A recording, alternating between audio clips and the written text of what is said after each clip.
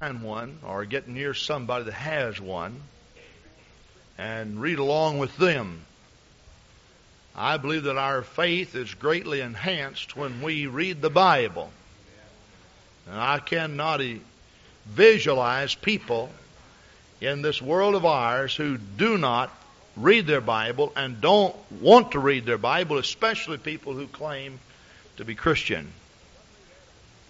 God made Adam and Eve and placed them in the garden, and their job was to dress it and to keep it. They were the keepers of the garden. A few weeks ago, we preached a dedication service for the young son of Brother and Sister Rand, and we titled our message, "The Keepers of the House." And we took our text from Ecclesiastes 12, where it speaks of the keepers of the hands, or the keepers of the house. The hands are the keepers of the body, the Bible says. Throughout the Scripture, you will find certain institutions, and people become keepers of those institutions. I'm talking about God-ordained institutions. The Bible tells us that a bishop is the keeper of the house of the Lord. Also, the Bible tells us that the women are the keepers of the home. The men are the keepers of the family. Now, there is a difference there. The men are the keepers of the family. The women are the keepers of the home. Now, that doesn't mean that that's talking about housework. While it does not exclude it, it does not specifically state that that is the sum total of her work. She is to instruct the children and to keep the home. A man's responsibility, according to the Scripture, and I use according to the Scripture because I don't want you to think that this is altogether my idea. I didn't write the Bible, and we're just pointing out some things in the Bible. A man's responsibility goes beyond the home, into the community, and into the church. It does not mean that women do not play a very important role in the church. They do play a very, very important and vital role in the church. But we're strictly taking some terminology that comes from the Word of the Lord. The church, as far as I can search out in the Scripture, the church becomes the keepers or the keeper of the world. Now, we will go into Scripture in this particular lesson today to bear out the validity of such a statement. But if you did not have a church to go to and you could not feel the presence of the Holy Ghost, and yet you were very aware of troubles and trials and hardships and demon pressures, then what kind of a world would this be like? Now you think just for a moment, what kind of a world would this world be like? Adam was the first man.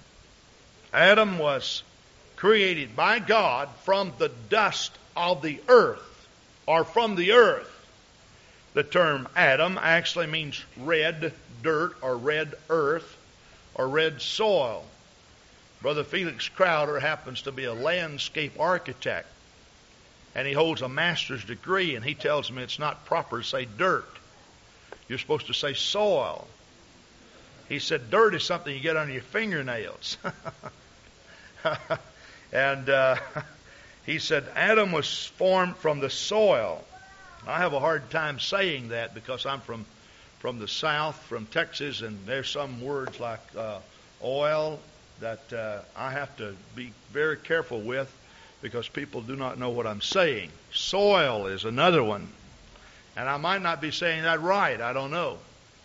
But I say it as good as I can, and it's S-O-I-L in case you don't understand what I'm saying. Okay. But anyway, Adam was made from that stuff. And the word Adam means red dirt. Now, God placed a deep sleep upon Adam, seeing that Adam was lonely, and then he opened up his side, and from his side he took out a rib, and he made a woman. And she was brought to Adam and given to Adam. And the Bible tells us that she was called woman because she came out of man. She came out of man. Now the Bible speaks of a raging battle that has taken place in the earth after the time that these two individuals that God had made sinned against the Lord. Now, you are no doubt aware that in the book of Isaiah, the Bible speaks of a conflict that took place in heaven between Lucifer and the Lord. Now, if you just turn there with me to Isaiah what chapter is that found in? The 14th chapter, is it? I think I'm right there. You turn to Isaiah 14 and we'll see. Isaiah 14, verse 12. The Bible says, How art thou fallen from heaven, O Lucifer, son of the morning. Now you notice Lucifer was called son of the morning, or he was the angel of the morning. Now the word morning here is making reference to the same thing that Genesis 1 and Genesis 2 makes reference to. If you will turn back there and look at the days of creation. In Genesis 1 verse 5, the Bible says, And God called the light day, and the darkness he called night, and the evening and the morning were the first day. Now notice what the Scripture is saying. God called the light day, and he called the darkness night. So you have light equals day, and darkness equals night. And the evening, that's the period of darkness, and the morning, the period of light, were the first day. The first creative day consisted of a time of darkness and a time of light.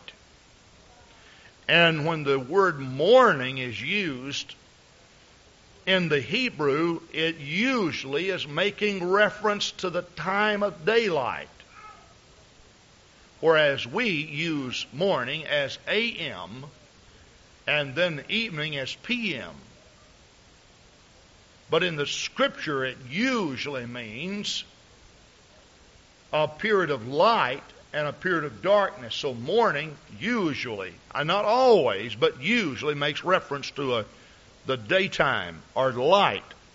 Now Lucifer was called the angel of the morning, or the son of the morning, or he was known as the angel of light or revelation. Now, let's read on with the Scripture here as it speaks to us. How art thou cut down to the ground, which didst weaken the nations? For thou hast said in thine heart, I will ascend into heaven, I will exalt my throne above the stars of God, or the angels of God. I will sit also upon the mount of the congregation in the sides of the north. I will ascend above the heights of the clouds. I will be like the Most High. Yet thou shalt be brought down to hell, to the sides of the pit. Now, this is an account of Lucifer when he was exalting himself before time even began. when the Bible says, in the beginning, God created the heavens and the earth. Now, when it speaks of beginning, it's talking about when time started as we know time. Usually, when the word beginning is used, it's making reference to the start of something. But in the Bible, it's not making reference to the start of God or the start of the angelic forces, but it's making reference to the start of the heavens and the earth. In the beginning. In other words, this is how God started. The word Genesis means books, or the book of the beginnings.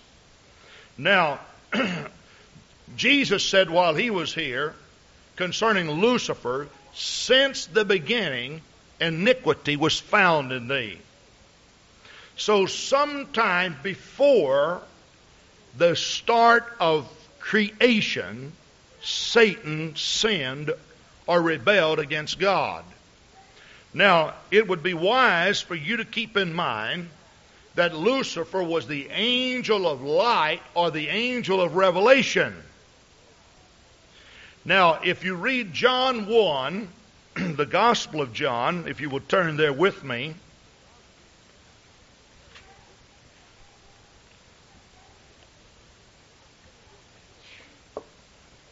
In the beginning was the Word. The Word was with God, and the Word was God. The same was in the beginning with God. All things were made by Him, and without Him was not anything made that was made. In Him was life, and the life was the light of men.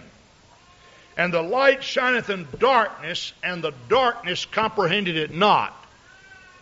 Now there was a man sent from God whose name was John. The same came for a witness to bear witness of the light, that all men through him might believe. He was not that light, speaking of John, but was sent to bear witness of that light. Now Jesus was that true light. Verse 9 says, that was the true light which lighteth every man that cometh into the world. He was in the world was made by him, and the world knew him not. He came unto his own, and his own received him not. But as many as received him, to them gave he power to become the sons of God, even to them that believe on his name, which are born not of blood, nor of the will of the flesh, nor the will of God, nor the will of man, but of God. Now, the Bible uses the term light throughout the writing of John 1. Now, in Genesis, when it speaks of light, it is talking of a natural light. However, in the Scripture, because of the close association of revelation or knowledge with natural light, it is sometimes hard to draw a line to determine whether the Bible is speaking of natural light or it is speaking of revelation or knowledge. Now, when God made the angels, He made them as ministering spirits. And God has angels even today who are ministering spirits to us. The Bible speaks of that. The Bible tells us that the angel of the Lord encamp around and about those that love Him and those that fear Him. And the Bible also tells us concerning Jesus Christ, who died upon the cross, He could have called 12 legions of angels to come and rescue Him. Elisha the prophet, who was called upon by his servant to arise out of his bedchamber and go and see the Syrian host, told his servant that he should go back and take a look at the Syrian host. And so he did. He came back and reported what he had seen. He was told to go back again. And after the third time, the Bible says that his eyes were opened. and he saw the heavens. The heavens were full of angelic host. And when he came back, he declared to Elisha, his master, he said, there are more for us than against us. And there are ministering angels that perform their duties and responsibilities well today for God Himself. Now, the Scripture bears witness to that. Now, there were 3 archangels in the Scripture that are called by name. One was Lucifer, one was Michael, and the other Gabriel. Now, I don't really know what all of these positions that they were given actually means, but we do know that since Satan or Lucifer sinned against God, that Michael has become the archangel of war. The Scripture bears witness to that. Now, before Lucifer sinned, I don't know what his job was, because there was really no need of war. Now, Gabriel, most people believe that Gabriel is the trumpet blower. Now, I don't really know if the Scripture bears witness to that or not. Do you, Brother O'Neill? I looked and I couldn't find it. You know, we're always talking about Gabriel's going to blow the trumpet and the church is going to rise up higher. Well, I don't really know that Gabriel is, but if I had to choose, I'd just choose Gabriel anyway. He's got to do something.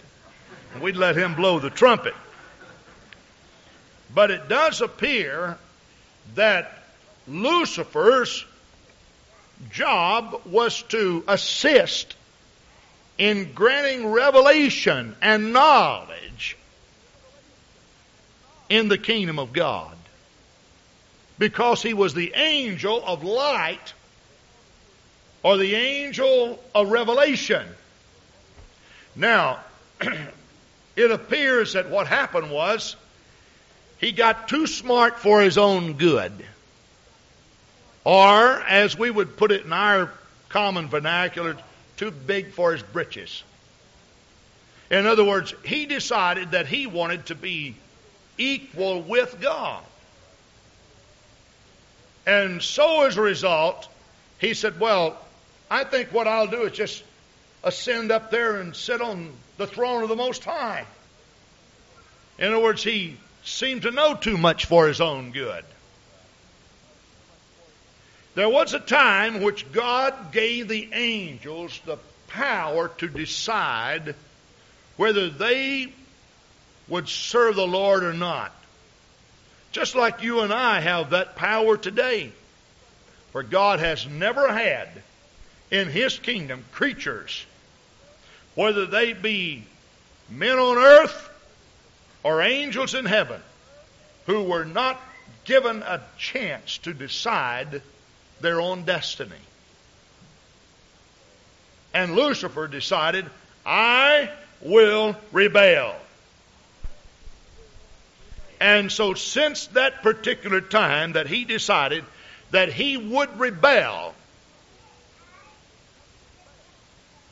he has been a master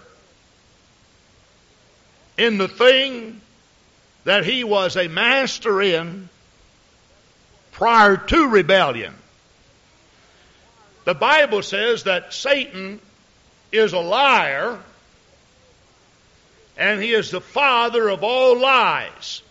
Now, he was the archangel of light or revelation. And he is a master now at deceiving people. And you can understand how he could be such a master, because at one time he was the archangel of light or revelation. And Satan's only tool against man has been lying. He can do anything that he wants to do to you externally, but if he were robbed of his ability to lie to you, he could not destroy you. when he came to Adam and Eve in the Garden of Eden, he literally talked them into eating of the forbidden fruit and told them that God did not know what he was talking about, and convinced them that God was in error. And they believed it. And so they ate of the forbidden fruit. Now, Adam was the first man created. Jesus Christ in the Scripture is called the second man Adam. Why? Because he was not born as all other men were born. God made man after the law. He made him after the form of flesh, as we are, but in a little bit different fashion. He did not have an earthly father as Adam had, or did not have an earthly father. And so in the Scripture he's called the second man Adam.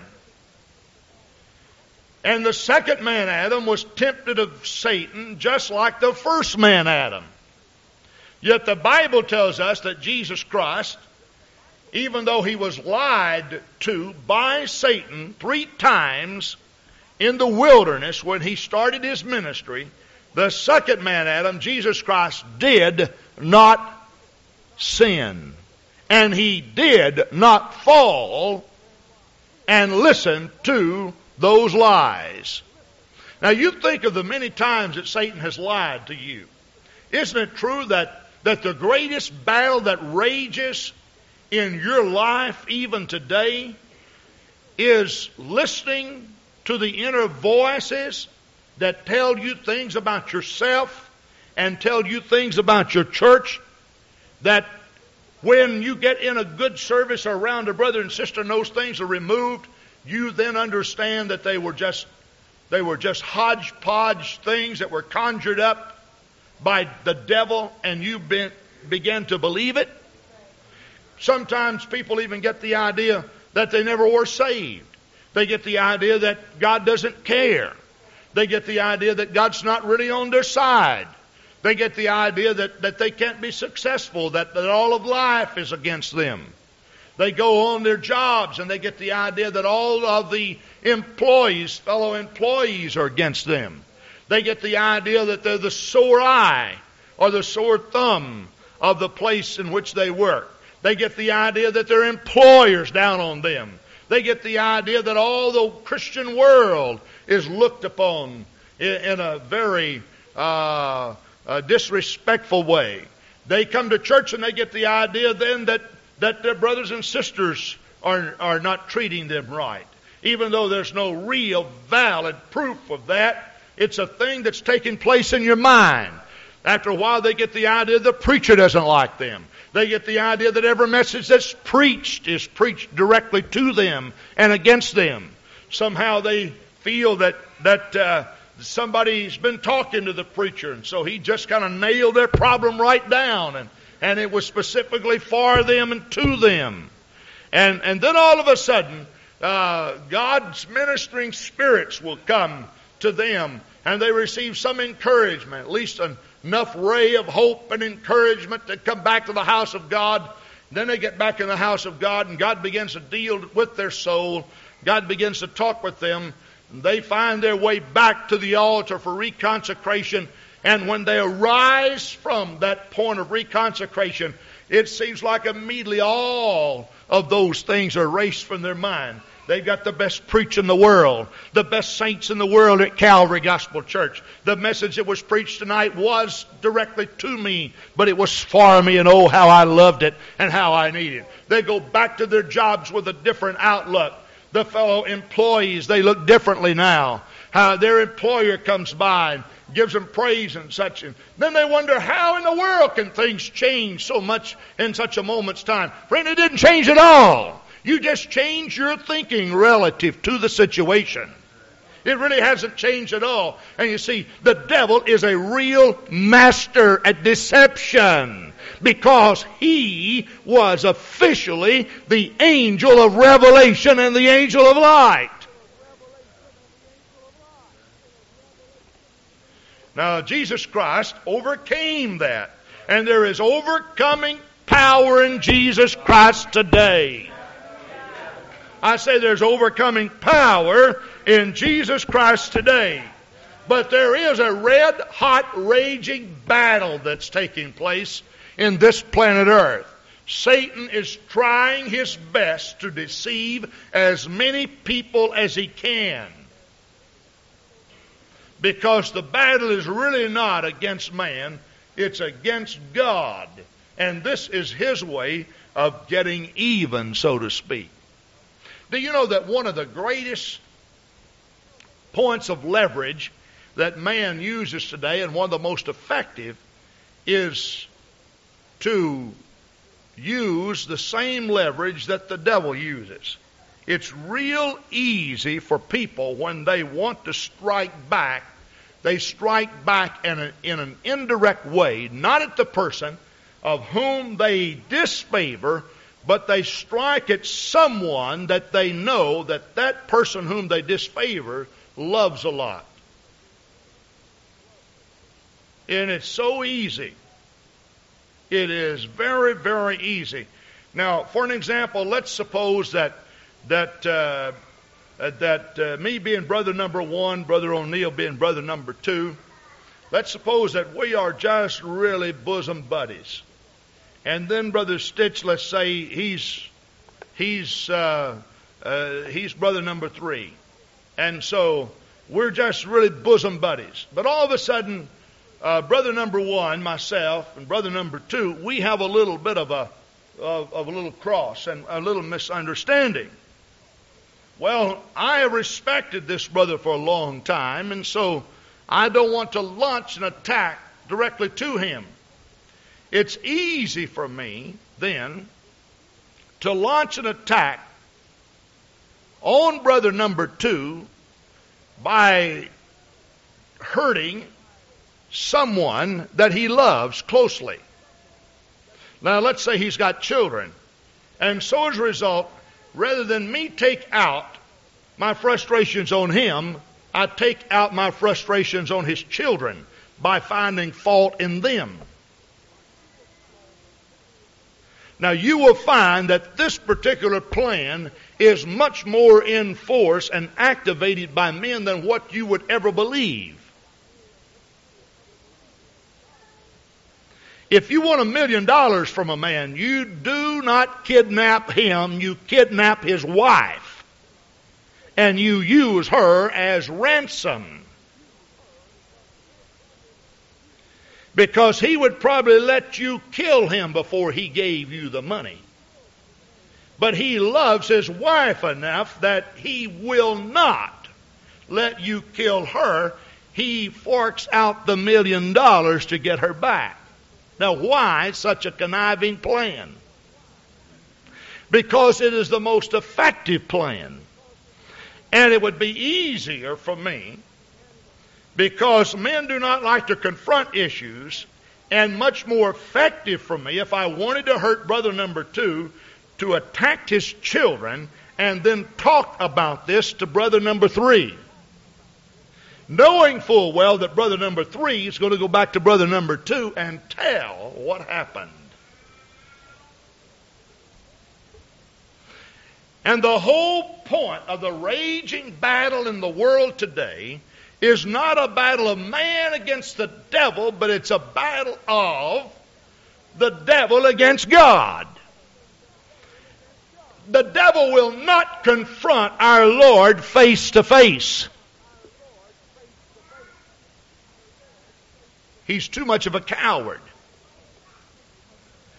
But in order to get even for what happened back before the beginning of time, when he lost his position in the kingdom of God, he attacks that which is most valuable and precious to God, his bride, his church upon the face of the earth.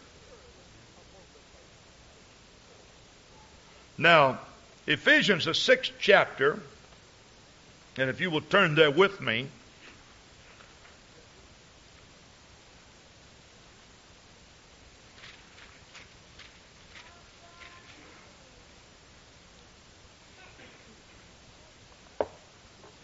because he attacks us, and because that we have to fight back, the Bible tells us a little bit about the foe and about the war that's taking place. The Bible says, for we wrestle not against flesh and blood. In other words, we do not have a visible creature that we can wrestle with, but against principalities, against powers, against the rulers of the darkness of this world, against spiritual wickedness in high places. Now, the Bible tells us that we should put on the whole armor of God. The reason why that we need to, so that we would be able to stand. Therefore, take unto you, verse 13, the whole armor of God, that ye may be able to withstand in the evil day, and having done all, to stand. Stand therefore, having your loins girt about with truth. Praise God for truth. Now we want to talk with you just for a moment about what you have to do to be saved. We're going to leave this subject momentarily. Well, not the subject, but we're going to leave this particular thought and go back, and then we're going to pick this up a little bit later. But just as Adam was asleep, and God opened up his side and took a rib and brought to him a woman, she came out of man, therefore she shall be called woman.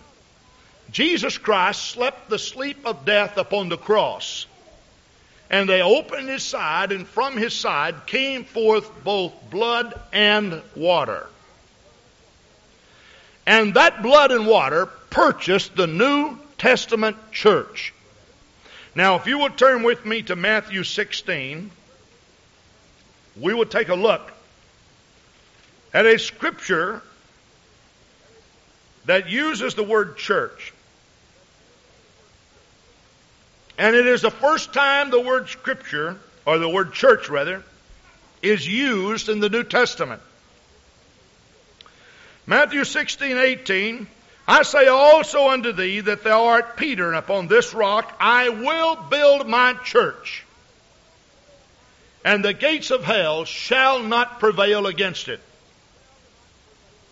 Now the word church here appears, and the word church means called out ones. Now sometimes we think the church is called out of the world. Come out from among them and be ye separate, saith the Lord. Just as Israel was called out of Egypt. And while it does denote the term that we're called out of the world, it is speaking of a little bit of a different calling out than what we would normally think. Eve came out of Adam, that came out of the physical planet. Jesus Christ was born of flesh. The church is born of the Spirit. But out of Jesus Christ came the New Testament church. Acts 20:28 tells us, as Peter and the apostles received the commission of the Lord, that they should feed the flock over which the Holy Ghost had made them overseers, which God hath purchased with the shedding of his own blood. And the church literally came out of Jesus Christ. Jesus was called the second man Adam. Why? Because he was made of a woman. Now when we say made of a woman, it simply means made of flesh, made of the dirt. He had a fleshly form. And so the church came out of Jesus Christ. Now, in order to be saved today, because Jesus Christ died, because he was buried, and because he arose, then we must associate ourselves with the Lord. We must experience a birth, a calling out. Just as Jesus Christ died, we are commanded in the Scripture to repent of our sins. Just as Jesus Christ died, so did we also die with Him on the cross. And Sister Karen, you sung a beautiful song this morning of this. And associated herself with the Lord. And in the Scripture, we do associate ourselves with the Lord. We actually died with Him on the cross. And just as He slept the sleep of death and was placed in a tomb, so are we then commissioned back to the grave.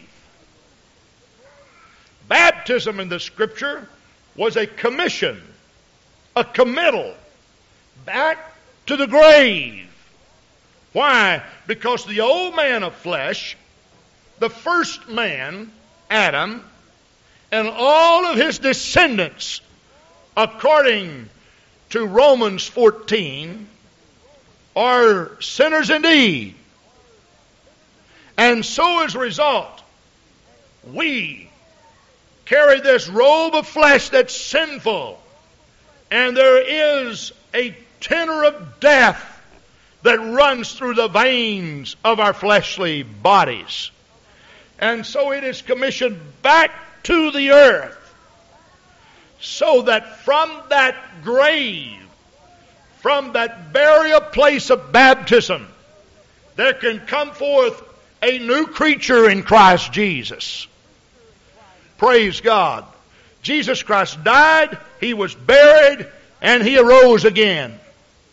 We can experience the death of the first man, Adam. We can commission him back to the grave, the baptismal waters, and then we can come forth in newness of life and receive the baptism of the Holy Ghost with the evidence of speaking with other tongues as the Spirit gives the utterance, and become new creatures into the kingdom of God. We commission ourselves back to the world, so that out of God, so that out of Jesus Christ can come forth a new creature. Praise God. Now, in Matthew 16, Jesus Christ is talking to Peter about the new birth, and He's talking about the church and the foundation upon which the church will stand. In Matthew 16, and we want to back up a little bit from verse 17 that we read, or verse 18. Matthew 16:13, when Jesus came to the coast of Caesarea Philippi, He asked His disciples, saying, "Whom do men say that I, the Son of Man, am?" And they said, "Some say thou art John the Baptist, some Elias, others Jeremiah, as one of the prophets." And He saith unto them, "But whom say ye that I am?" Now, Jesus Christ was interested in their knowledge.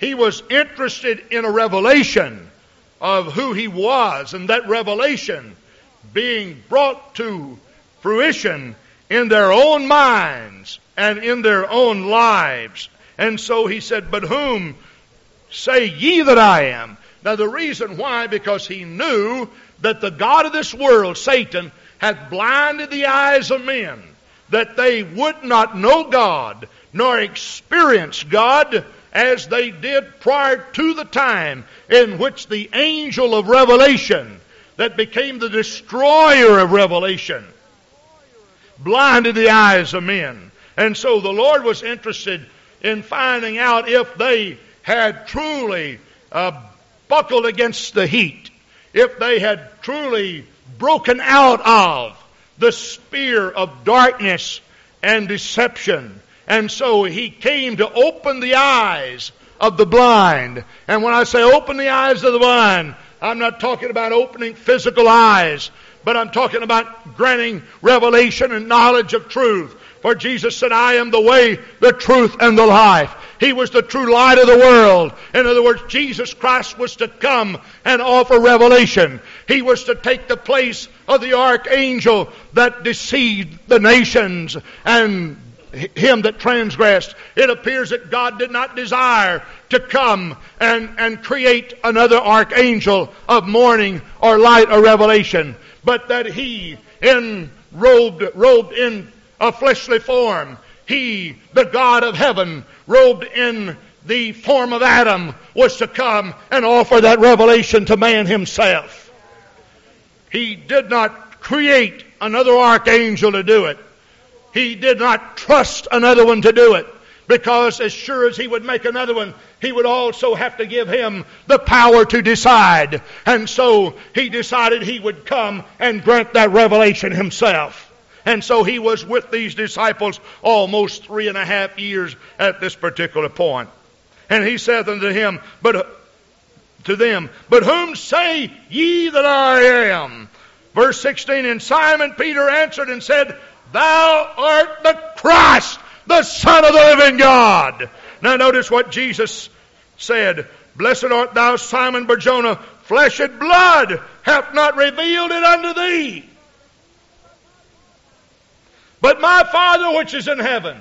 Jesus was saying, I came in the form of flesh and blood, but the revelation of who God is did not come through me. The words that I speak unto you, I speak not of myself, but of my Father which sent me. Jesus Christ came to offer revelation, not because He was a fleshly, physical man, but this was the vehicle in which revelation and knowledge would be transported to the world.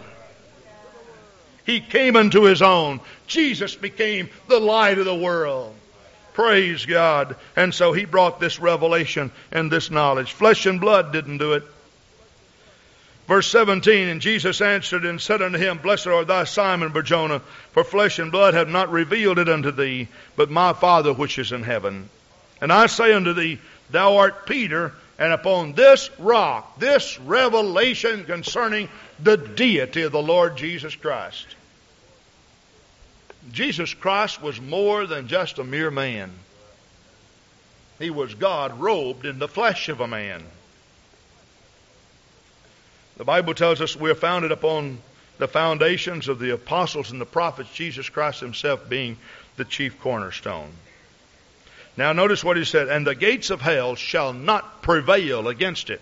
But you see, if the gates of hell shall not prevail against the church, if hell shall not prevail against it, that particular vernacular denotes that there is indeed a battle that's going on. But the Scripture says that the gates of hell shall not prevail. Now Jesus is not with us in fleshly form. He ascended back into the heavens, but He did promise to be with us always, even to the end of the world. And so as a result, He is with us in spiritual form today. He said, Lo, I am with you always, even to the end of the world. When the Holy Ghost was poured out on the day of Pentecost, in Acts, the 2nd chapter, the Bible tells us that the Holy Ghost was indeed poured out upon us. Now that was the Spirit of Jesus Christ. Now Peter, having the keys to the kingdom of God in his hand, he was then to take and grant to the world revelation concerning Jesus Christ. And his whole message on the day of Pentecost was designed to open the understanding of men toward God. He tells the Jews that they crucified Him ignorantly, speaking of Jesus. He tells the Jews that Jesus was the Messiah. Now the Jews had been blinded to this truth. The devil had done his job well. But because that Jesus was to ascend into the heavens in fleshly form, he was then to place into the hands of those who had received the revelation the direct responsibility of taking Jesus to the world, and God was to use the church to open revelation to the world.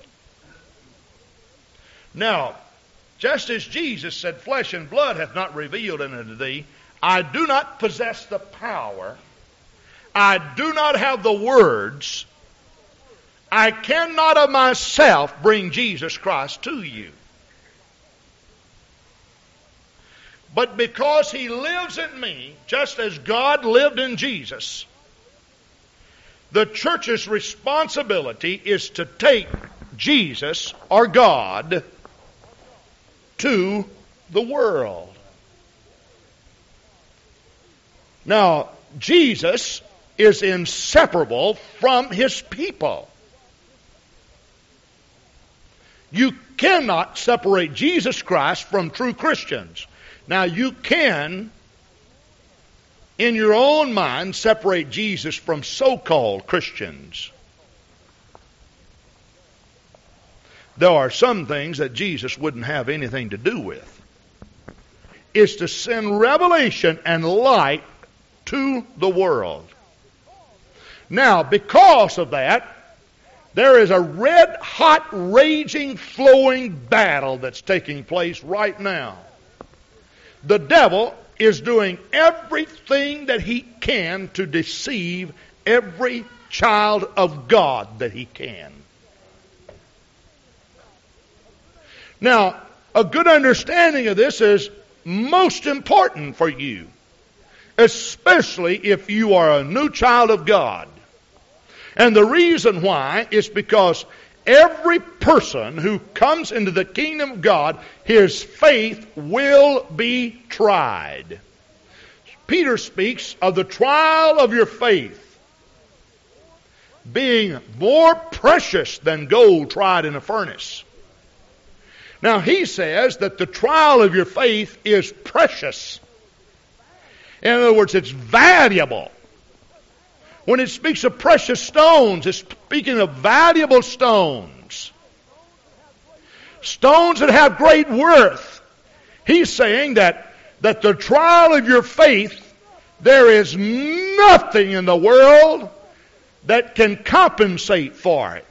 It is the most valuable asset to the Christian.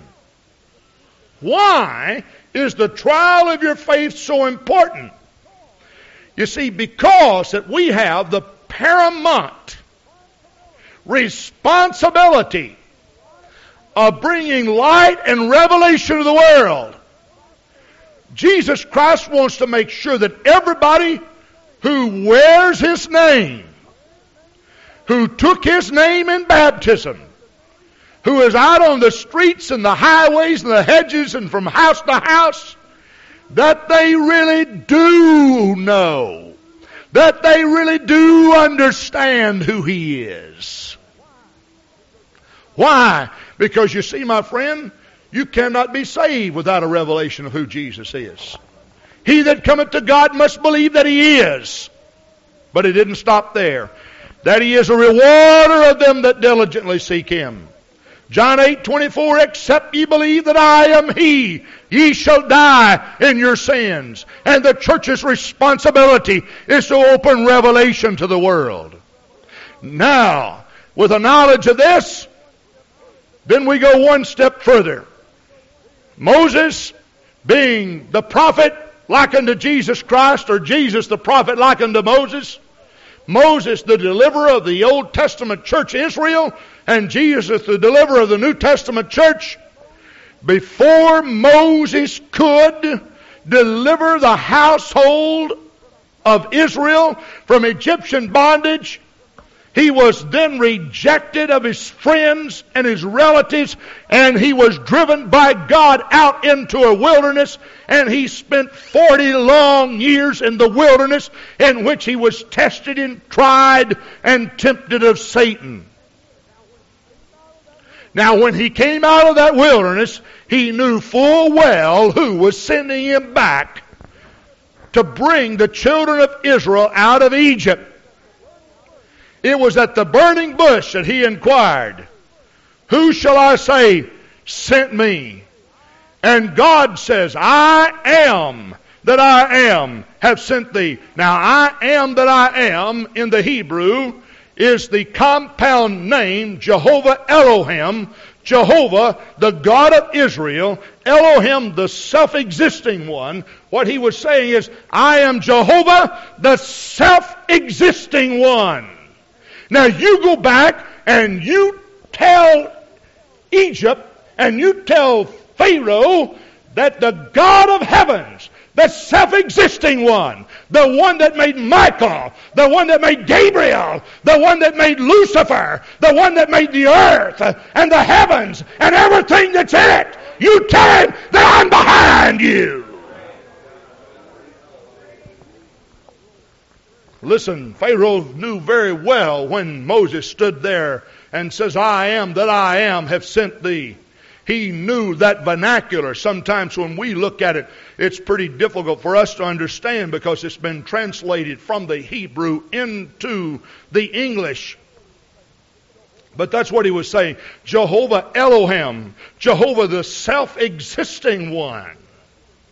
Now Jesus, when he was here, he said, "Except you believe that I am He, ye shall die in your sins." The He in your Bible is in italics, which means it did not appear in the original text, and it should read, "Except ye believe that I am, ye shall die in your sins." Why? Because Jesus is Jehovah, is salvation.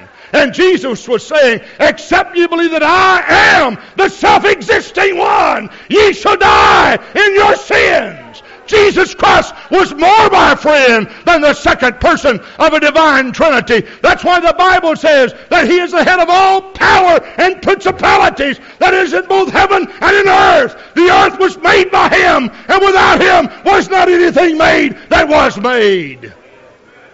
And you see, Moses' faith was tried and tested. He was not qualified to deliver Israel until he received a revelation and until he overcame satanic powers and pressures. And God subjected His own flesh into the hands of Satan for testing and trying and tempting. And when Jesus Christ came out of that wilderness, friend, He came out of that wilderness, He was triumphant already over Satan. Satan came and tempted Him in 3 specific ways. But when Jesus came out, friend, He came out with confidence. And that's why John then stood on the banks of the Jordan and he said, "I must decrease, but He must increase." He said, "Behold, the Lamb of God that taketh away the sin of the world."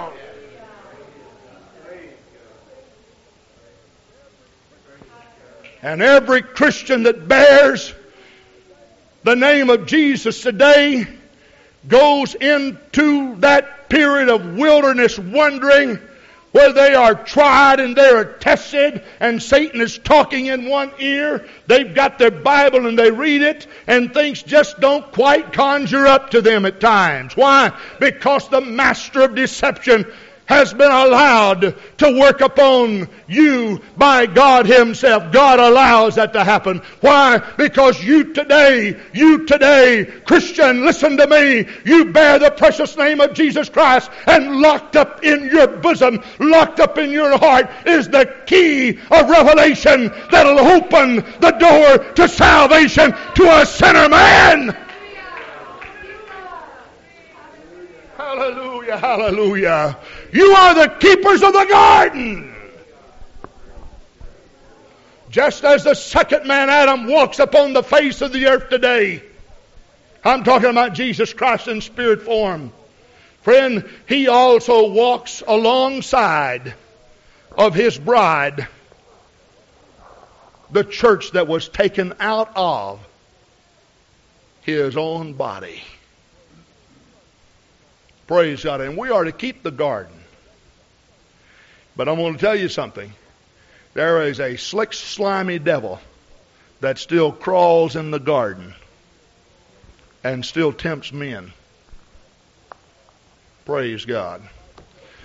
But you know what my Bible tells me? That the gates of hell shall not prevail. Now, if you want to find out just how important the church is in the world today, turn with me to 2 Thessalonians, the 2nd chapter.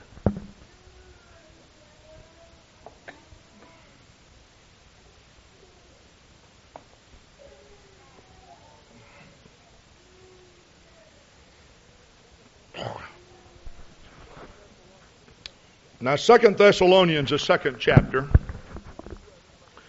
Now we beseech you, brethren, by the coming of our Lord Jesus Christ, and by our gathering together unto Him, that ye be not soon shaken in mind, or troubled, neither by spirit, nor by the word, nor by letter, as from us, as the day of Christ is at hand. Now when it speaks of the day of Christ at hand, it's making reference to Revelation 19. So let's stop there and turn to Revelation 19.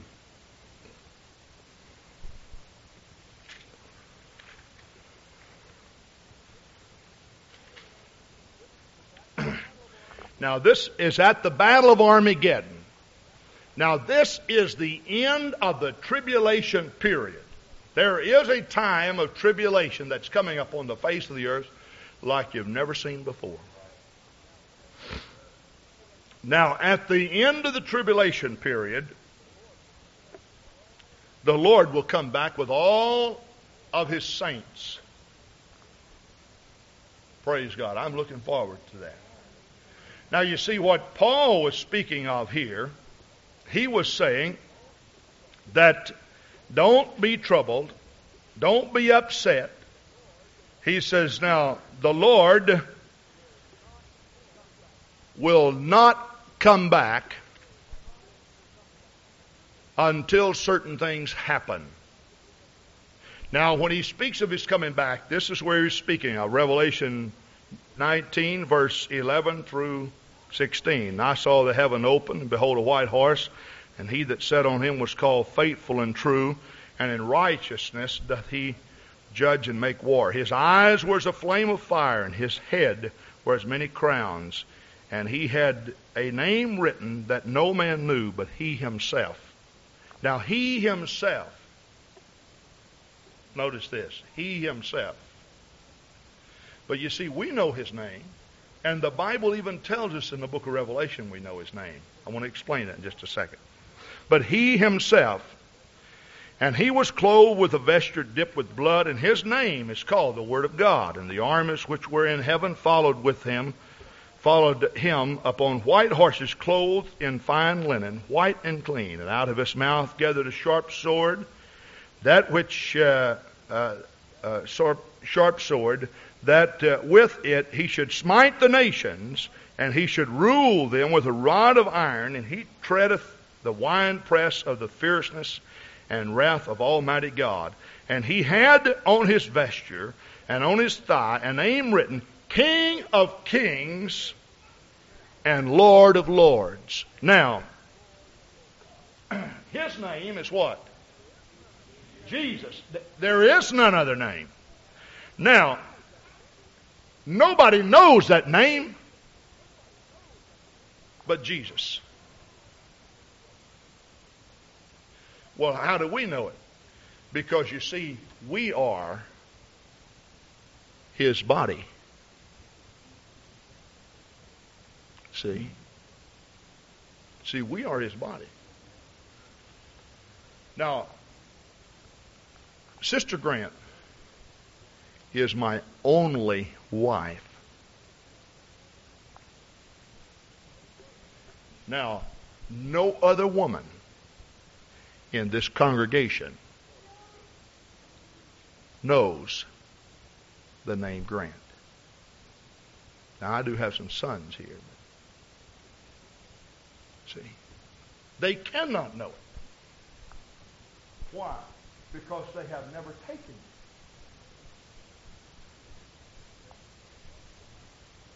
There is no way they can know it. They may hear it. It's spelled Grant. But that is all that they can associate with. But she knows. Why? Because she is one with me. See? Now, okay, let's turn back to 2 Thessalonians 3. Now Paul says, let no man deceive you by any means, for that day shall not come except there come a falling away first,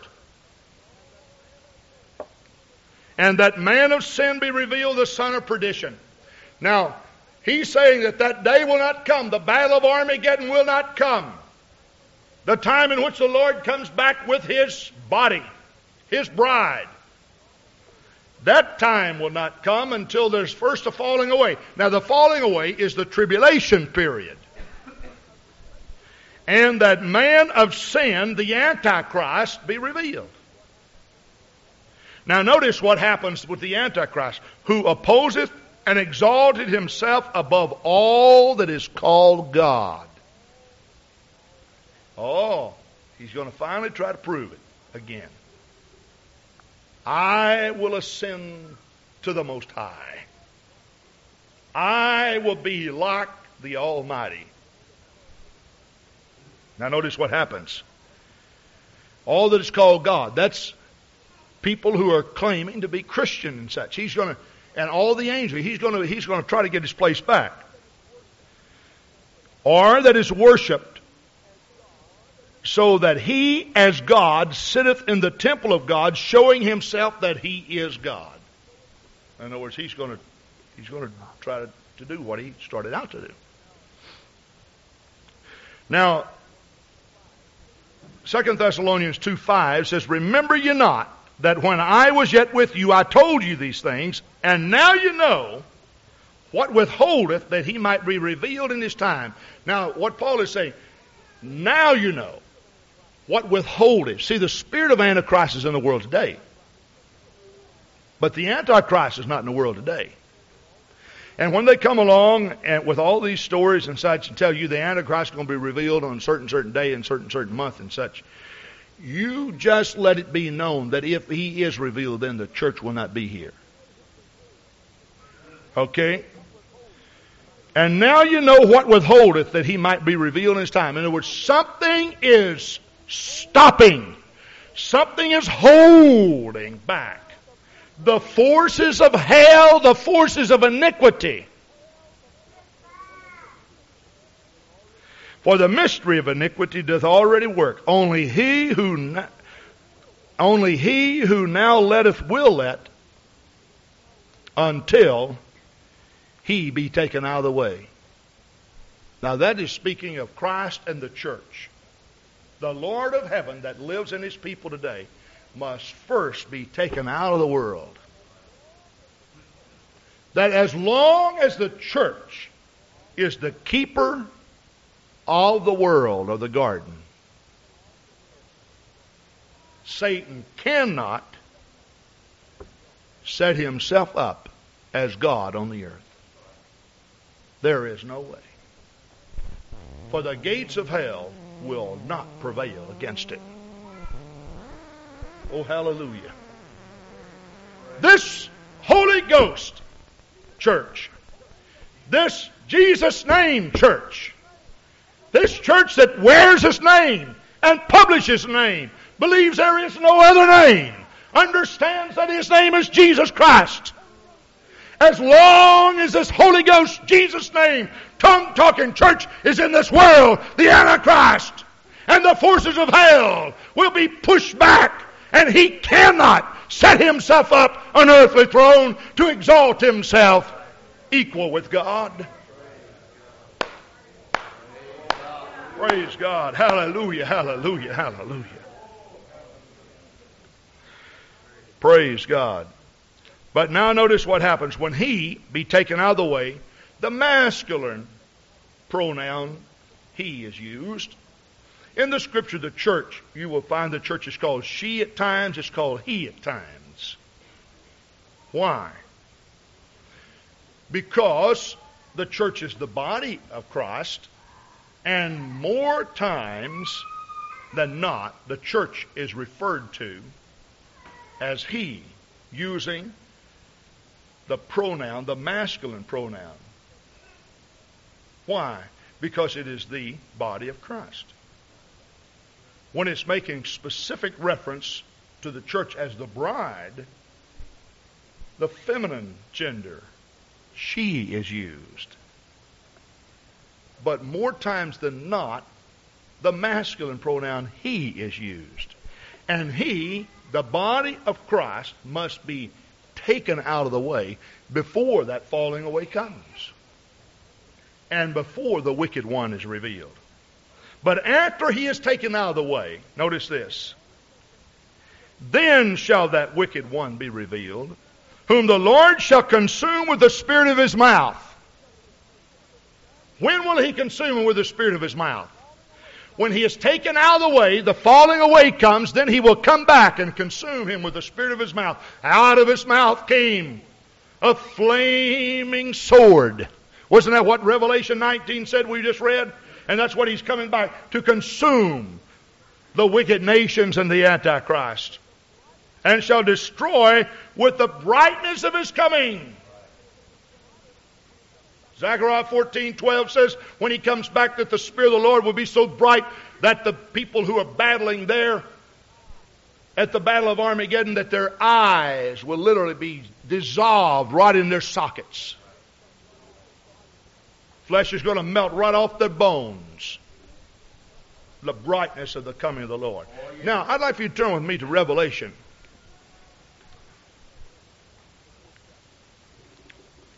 The 4th chapter. Oh, hallelujah. I feel the Lord. I'm glad I'm in the church. Praise God. I say I'm glad I'm in the church. Now, Jesus said, ye are the salt of the earth. Now, don't forget that. We're going to use that just a minute. Ye are the salt of the earth. Salt is used as a preservative on flesh. And what is preserving the nations today, what is holding them in balance today, is the church. I'm not talking about that one out of Rome, friend. I'm talking about the true blood-bought church that bears the name of Jesus.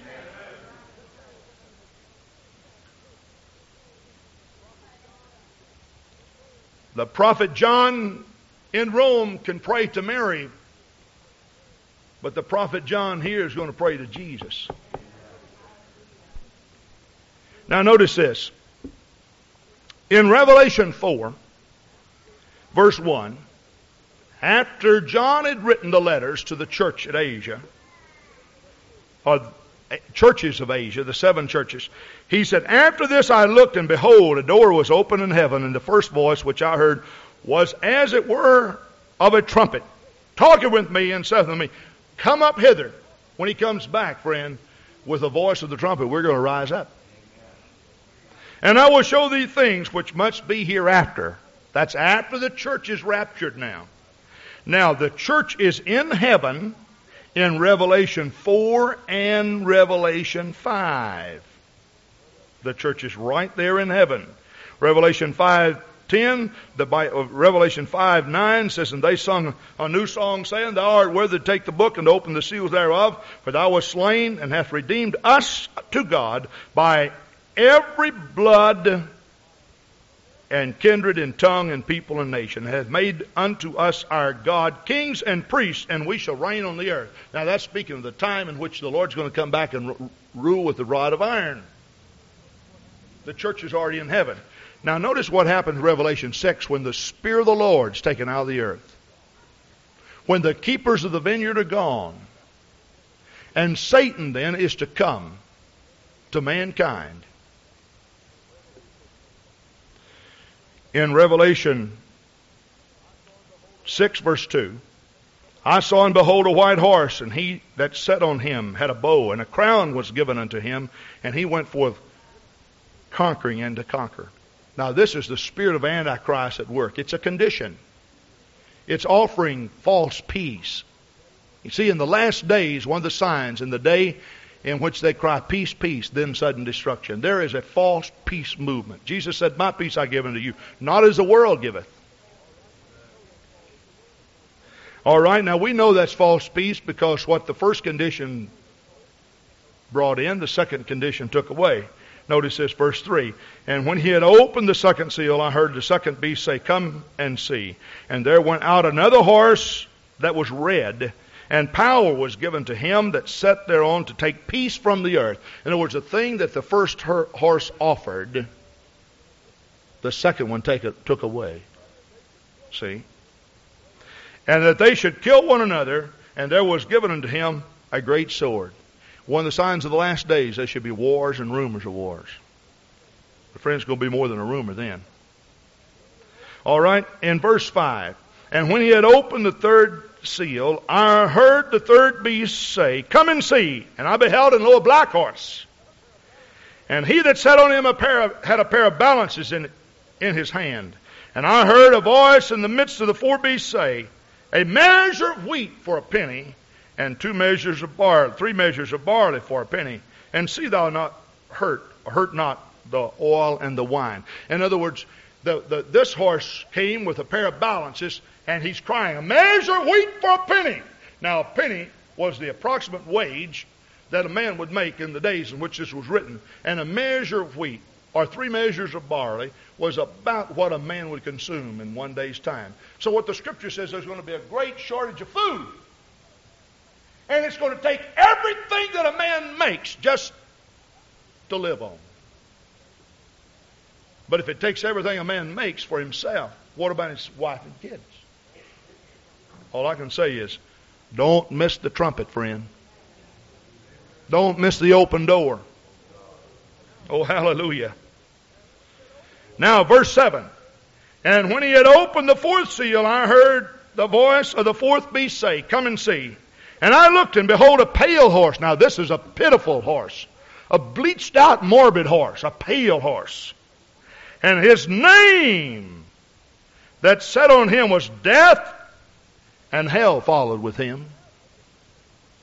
You remember in the book of Revelation, too, when that beast came out of that bottomless pit with all of these locust-type demons. His name was called Apollyon, which means destroyer. Isn't it strange that the word Apollyon means destroyer, the word Jesus means Savior? Death and hell followed him, and power is given over him, over the fourth part of the earth, to kill with the sword, and with hunger, and with death, and with the beast of the earth. In other words, the last condition here, now that's only in a short period of time, was death and hell. There are better than 4 billion people living on the planet Earth today, and if 1 out of 4 people dies, that simply means 1 billion people. Now, can you feature 1 billion people dying of starvation and war? Now, right after this, there's another condition that comes that'll take a third part of all the people. Now, if you take first to fourth, which is 1 billion people, you have 3, and then you take 1/3 of those, then you have 2 billion people left on the earth. But 2 billion people lay dead on the planet Earth in a short period of time. You see, the church is truly the preserver of flesh. I'm not talking about just the preserver of the soul. But Jesus said, I will shorten my coming for the elect's sake, lest there be no flesh saved. Flesh saved. Now, he's talking about not the first coming, not the rapture of the church, but he's talking about the second coming. He's talking about the 144,000 that will be preserved in the day. He said, I'm going to have to shorten my coming, because if I don't, he said, there will be no flesh saved. I'm going to do it for the elect's sake. Those 144,000 that I've called out. If I don't shorten my coming, man will destroy himself. Why? Because you see, his mind is blank. It's obscured. There's no revelation there of God. He can't help himself. But let me tell you something. Jesus walks today in his people, and the blood-bought church is the preserver of life in the earth. And if you're here today without Jesus Christ, you sit right in the midst of people who bear the precious message, the saving message, the message of revelation and light. Praise God. And God wants to open your understanding. I'd like you to stand with me right now. You see, if you miss the rapture of the church that could take place in any moment now, and when the Holy Ghost, the salt of the earth, is taken out, when the body of the Lord is removed, there is no hinderer to lawlessness. There's nobody fighting the gates of hell then. Nobody prevailing against them. Then death and hell, naturally, as the Scripture says, is going to be turned loose right here on the face of the earth. Praise God. Listen, I appreciate the old rugged cross. I appreciate the nail prints in his hand. I appreciate the open side.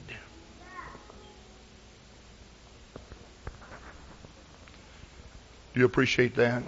Turn with me in your red hymn book, if you would, to hymn number 33.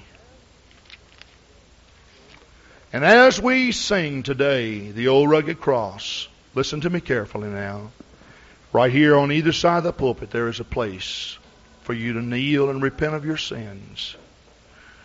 We have water ready that you can be baptized in. And the gift of the Holy Ghost, God is just standing ready to give it to you today. Praise God. And you can come and kneel on either side as we sing. We want you to feel free to step right out and come and pray. There are Christian workers all around you who would step right out and come and assist with you to answer any questions that you might have and pray with you. Do you appreciate Jesus?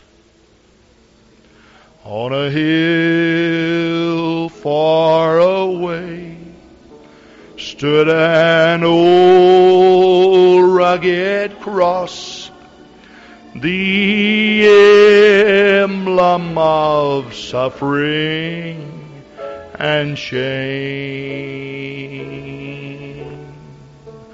And I love that old cross where the dearest and best for a world of lost sinners was slain. So I'll cherish the old rugged cross till my trophies at last I lay down. I will cling to the old rugged cross. Why don't you come on right now? Come on and give your heart to God, would you? Hallelujah. Somebody wants to step out, don't you?